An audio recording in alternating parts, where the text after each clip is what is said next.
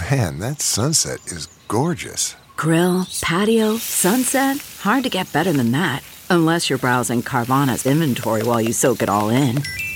Oh, burger time. So sit back, get comfortable. Carvana's got thousands of cars under $20,000 just waiting for you. I could stay here forever. Carvana, where car buying meets comfort meets convenience. Download the app or visit Carvana.com today.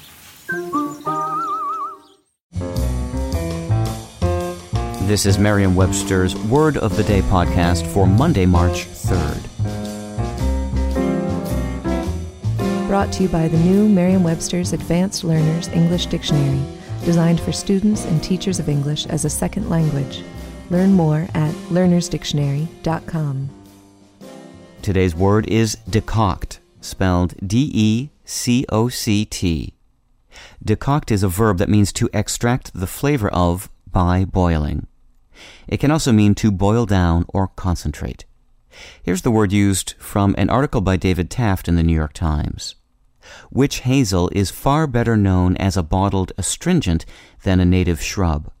Its medicinal uses date back to the Native Americans, who taught Europeans how to identify the plant and decoct its leaves and stems into the now familiar tonic.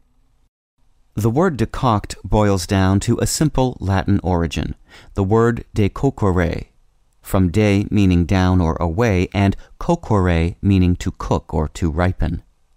Decoct itself is quite rare. Its related noun, decoction, which refers to either an extract obtained by decocting or the act or process of decocting, is slightly more common but still much less recognizable than some other members of the coquere family, among them biscuit, biscotti, cook, and kitchen.